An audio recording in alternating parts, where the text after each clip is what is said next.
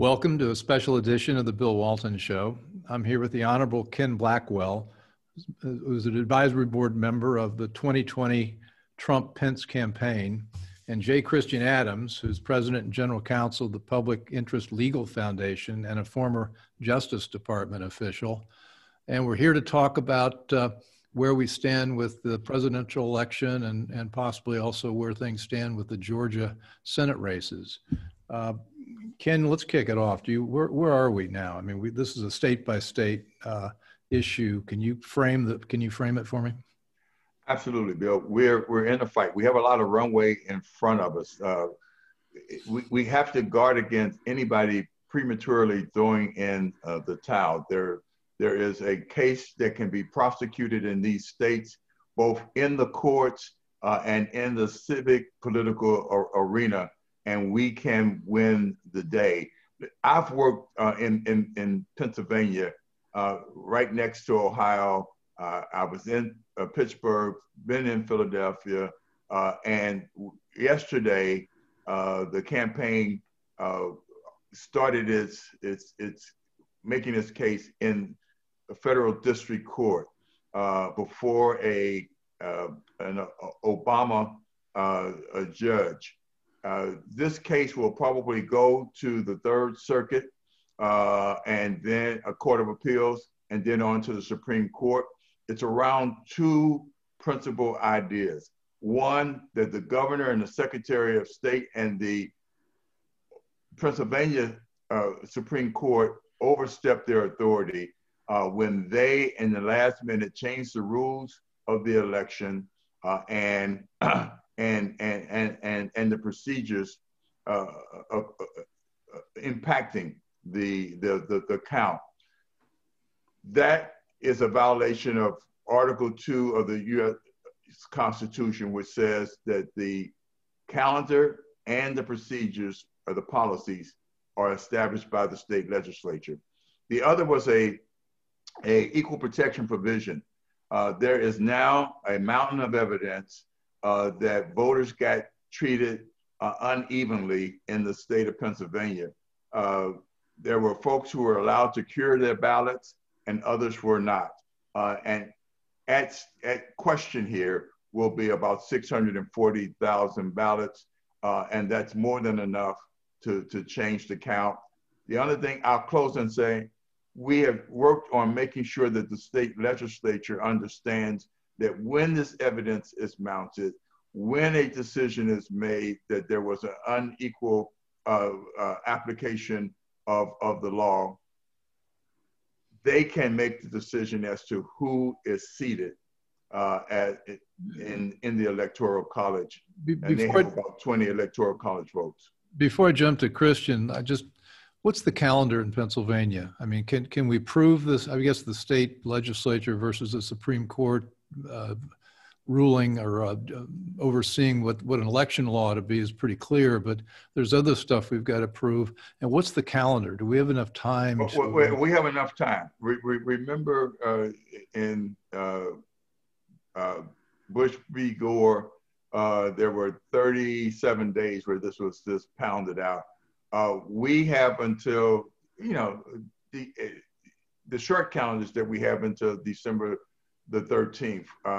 December the 14th is when the Electoral College meets, and there's ample time to prosecute this case. And we, in fact, must make sure that we prosecute it both in the court of public opinion and in the federal court system, and we can get it done. Christian, you're focusing on Georgia and Arizona? Right. In Georgia today, there's going to be a recount of sorts. We should have some interesting news later in the day. Arizona, we have a trial or a mini evidentiary hearing on Friday. We represent a woman who was attempting to vote on the machines. She put her ballot into the scanner and it did not accept her vote. And then she was told, it's time to go away. You don't get a chance to fix anything. And she's just one of many hundreds of people who experienced something very similar in Arizona. And it's a vote denial case. Her vote was denied because of the complications of the machine. So, Ken is exactly right. There's a lot of runway here. In Pennsylvania, you have a case. It doesn't even require voter fraud. It's all about being treated differently by changing the rules in the middle of the game, which happened all over the country, Bill. All over the country, the left, the Democrats were attempting to change the rules of the election in the middle of the game, and that's not supposed to be how it works. Well, I guess sounds like you would agree with my view that Trump needs to fight this until every legal vote is counted and every illegal vote is tossed out, because I think if you count it up that way, he won, probably by a wide margin. Absolutely, Bill. Look, and let's not leave out Georgia, because Georgia is a great case to say that we're fighting this on three tracks. We're fighting on the track of getting an honest count in the presidential race. We are actually positioning ourselves to root out the fraud and the irregularities in the system to make sure that none of that nonsense impacts the very important race that they have on January the 5th, which will be around those two Senate seats. But just as important as those two tracks, it's the third track. When the Georgia state legislature comes back into their regular session, along with the other state legislatures across the country, we must be able to prosecute immediately and execute reforms to make sure that this doesn't come around, this sort of nonsense doesn't come around and bite us in the butt in the 2022 elections. They must start listening to Christian Adams and Cleta Mitchell and Hans over at Heritage. And Ken. They've been focusing us on making sure that we look at process. And our inattention to looking at process has created this mess that we're in right now. One of the reasons I'm doing these special editions of the show is that we've got to get the word out. I mean, the left, the media, the Democrats have already pronounced themselves judge, jury, and executioner, and everybody's supposed to be acting like Biden's already president. How do we fight the public opinion war here? Well, that's a hard one because, of course, the media is lockstep in whatever Joe Biden and the Democrats want. But what you do is you keep fighting. That's the best way, is you press, and you articulate to the American people how unfair it is to treat different counties in Pennsylvania differently. You have one set of rules for Philadelphia. You have another set of rules for Westmoreland County in Pennsylvania. That's not fair. In places like Arizona, you had lots of people who didn't get their vote counted because of the machines. That's not fair. In Georgia, you have disaster after disaster, frankly, of flash drives turning up. You have people who got extra time to vote because of some mysterious water main break. You have all of these strange circumstances, including a Secretary of State that signed a consent decree with the Stacey Abrams camp to get rid of a state law involving signature requirement. I mean, that is not supposed to be how elections work. Have the social media giants been suppressing this? Oh my gosh. I mean, every time you tweet a fact about this, just basic stuff, right? I mean, basic things like in Nevada, how many people were registered at vacant lots that we documented and commercial addresses. And when people tweet that, they get a Twitter warning that this is a subject to a different opinion, I guess. Facts no longer opinions. So yes, Bill, it is definitely the focus of the Twitter analytics. As Lewis Carroll said through his character, Alice in Wonderland, things are getting curiouser and curiouser. Just absolutely strange. And all we have to do is to get in front of the American people some simple facts. What they want us to believe is that now that the evidence proves that Donald Trump had long coattails, the left and the general or mainstream media, they want us to believe he didn't have a coat on. So all of a sudden, they want us to disregard what we now know, that this president turned out without padding 72 plus million folks that fundamentally were in the process to make sure that we did not undo the constitutional republic that has made us the envy of the world in our 244 years of existence. Well, and as coattails, Republicans were supposed to get clobbered this time. And, we ended up picking up, I think this is right, 3 state houses and 1 governorship. And we also almost made Nancy Pelosi the ex-speaker of the House with a razor-thin margin. I don't know what she might even get reelected as speaker. And then, the Senate, we were supposed to lose 3 or 4 seats in the Senate. And if things go well in Georgia, we're down 1 and in a position to block some really bad stuff there.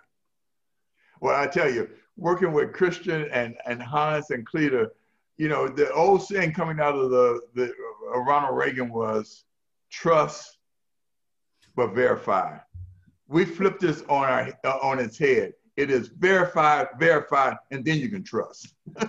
Well, are we getting the story out about things like happened in Wayne County in Michigan, where they had the county electors certifying the vote, and the Antifa came in and intimidated them and called out their kids and their address and all that sort of thing? I'm really concerned about this intimidation game that's going on. Well, they're very good at it because it's in their DNA. They're the children of 1917, and they're very good at using the threat of force and obviously using force to achieve political ends. It's a very anti-American phenomena. Absolutely. These are the same folks who chased Senator McConnell out of a restaurant, Senator Cruz. These are the same folks with complicity from the media of outing people in terms of their address so that they could have racket made in the wee hours of the morning, and their children can be intimidated. This has to stop. This has to push back. And I'll tell you, the president has done a real good job of realigning this country politically. What happened organically in Washington, D.C. This past weekend, when hundreds of thousands of Americans came out, that was not organized by the campaign. That was organic, and people spoke. And I will tell you, when I was coming back from D.C. to Ohio, I was impressed with the number of folks who had on mega hats. People are not hiding. They understand what happened. They could feel it. And we, in fact, must keep our foot to the pedal. We have to keep the gun. We got to fight it till we win. I was really happy to see Sidney Powell added to the Trump team, and she's out with this presentation on the software fraud. What's your guys' take on that? Well, look, I'll be candid about this. This election is going to be won or lost on the basis of the paper votes, right? We've got the paper votes. We don't need to worry about magical backdoors from Venezuela. We're going to be able to do a paper recount to figure out who won, to figure out if, in fact, the software fraud theory is accurate or not. I think that people who are in the space in election administration realize that, it's not as simple sometimes as magic solutions. It's cumulative chaos upon cumulative chaos that frequently results in this sort of thing. The free market will decide whether or not Dominion is at risk of their market position. The paper ballots will decide whether or not there's merit to that story. So we're just going to stay tuned and watch.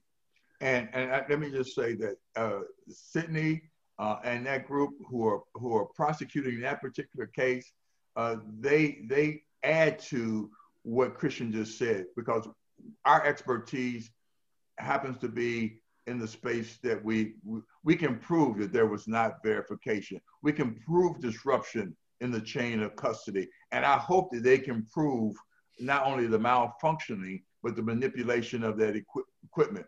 So we welcome them putting on that pile of evidence. What we've tried to do is to stay in our lane where we have expertise and where we can get more immediate confirmation that this election was stolen. One of your thoughts on this? The big thing here was the introducing the mail-in ballots and doing that with the cover of the COVID-19, and we ended up with 70, 80 million mail-in ballots, which totally disrupted the sanctity of the Tuesday in November election day ending at 8 a.m. or 8 p.m. And then we kept counting after that. I mean, it seems to me like the mail-ins and the continuing the counting on and on and on until you find out what number you need to win is, we can't fix it now. That genie's out of the bottle, but how do we fix that for 2022? Well, a lot of the mail movement to mail was by Emergency COVID Act. So it's not necessarily legislative in most of these places, which is part of the outrage of what occurred over the last 8 months. Look, the left woke up in March and deliberately had, I watched some of these meetings online, some of these Zoom calls, deliberately set about to fundamentally transform how we elect people in this country. They focused on vote by mail because it's decentralized. It cannot be monitored by election authorities. And that's exactly why no Western democracy uses vote by mail. It's totally a system that encourages shenanigans, fraud, manipulation, intimidation, disenfranchisement, I might add. In other words, ballots get lost in the mail, and the inability to cure mail ballots once they get back, that you can't fix it like you can when you're in the voting place. So it's the worst possible way to elect people, and that's what we did in 2020. Yeah, and again, just apply what Christian just talked about to Georgia, and this was what makes what the Secretary of State did in Georgia just unthinkable, and that was to say that there was no need to verify signatures on a lot of these mail-in ballots. That is crazy. How he ceded that to Tracy Abrams, I just can't get my mind wrapped around it. It stinks. Do we have enough people on the ground to push our way through to successful outcomes in these states? And if not, what should be people thinking and doing? I know the Democrats are encouraging people to move to Georgia so they can vote in the Democrat or the elections for Senate, which is, as I understand it, a felony. But what should people be doing legally to help push us towards victory? Well, I just heard that in Georgia they don't have enough people to watch the recount process on the Republican side. I just heard that that there's just not enough hands on deck to be there. And I know, like, some of the people who were there wish there was 4 or 5 of them cloned to work, and that's one problem. Yeah. So an action item is we need to flood more people into Georgia. What about the other states? Absolutely. And Jenny Beth Martin and Tea Party Patriots, they're helping Collins coordinate that effort. Representative Collins. So look, we the other thing that we can do is to take a look as this case works its way up the federal chain to the Supreme Court in Pennsylvania. I would say pray for John Eastman, who is pushing through COVID, so he's being quarantined, but he's a great constitutional attorney. We need to make sure that he works side by side with Rudy and that team, because he has experience. He can make the case. His addition would strengthen the team. Christian, why don't you give us, we got just a minute or two left here. Could you give us kind of your final thought of what we ought to be focusing on for the next 3 to 4 weeks? Right. I mean, look, it's all going to boil down to Georgia, Pennsylvania, and Arizona. You have to have more votes in Arizona. You have to have a constitutional realization that what happened in Pennsylvania violated explicitly the terms of the U.S. Constitution. And in Georgia, you have to have a recount that shows vote gains. Those are the 3 pressure points. Ken? Couldn't say it any better. I won't even try to improve on that. Thanks. That's our laser focus. Okay, we got our focus, and thanks, guys. J. Christian Adams and Ken Blackwell, real stars in this fight. Really appreciate all the work you're doing, and so thanks. We'll have you back on when we can do a victory party. How's that? Thank you, Bill. Anyway, for everyone out there, thanks for listening. We'd love to hear what you think. Let me know on Parler, Facebook, or Twitter, where you can find The Bill Walton Show. For previous episodes, you can find us on Apple Podcasts, Spotify, and YouTube, and of course at thebillwaltonshow.com. Thanks for listening. Want more? Be sure to subscribe at thebillwaltonshow.com or on iTunes.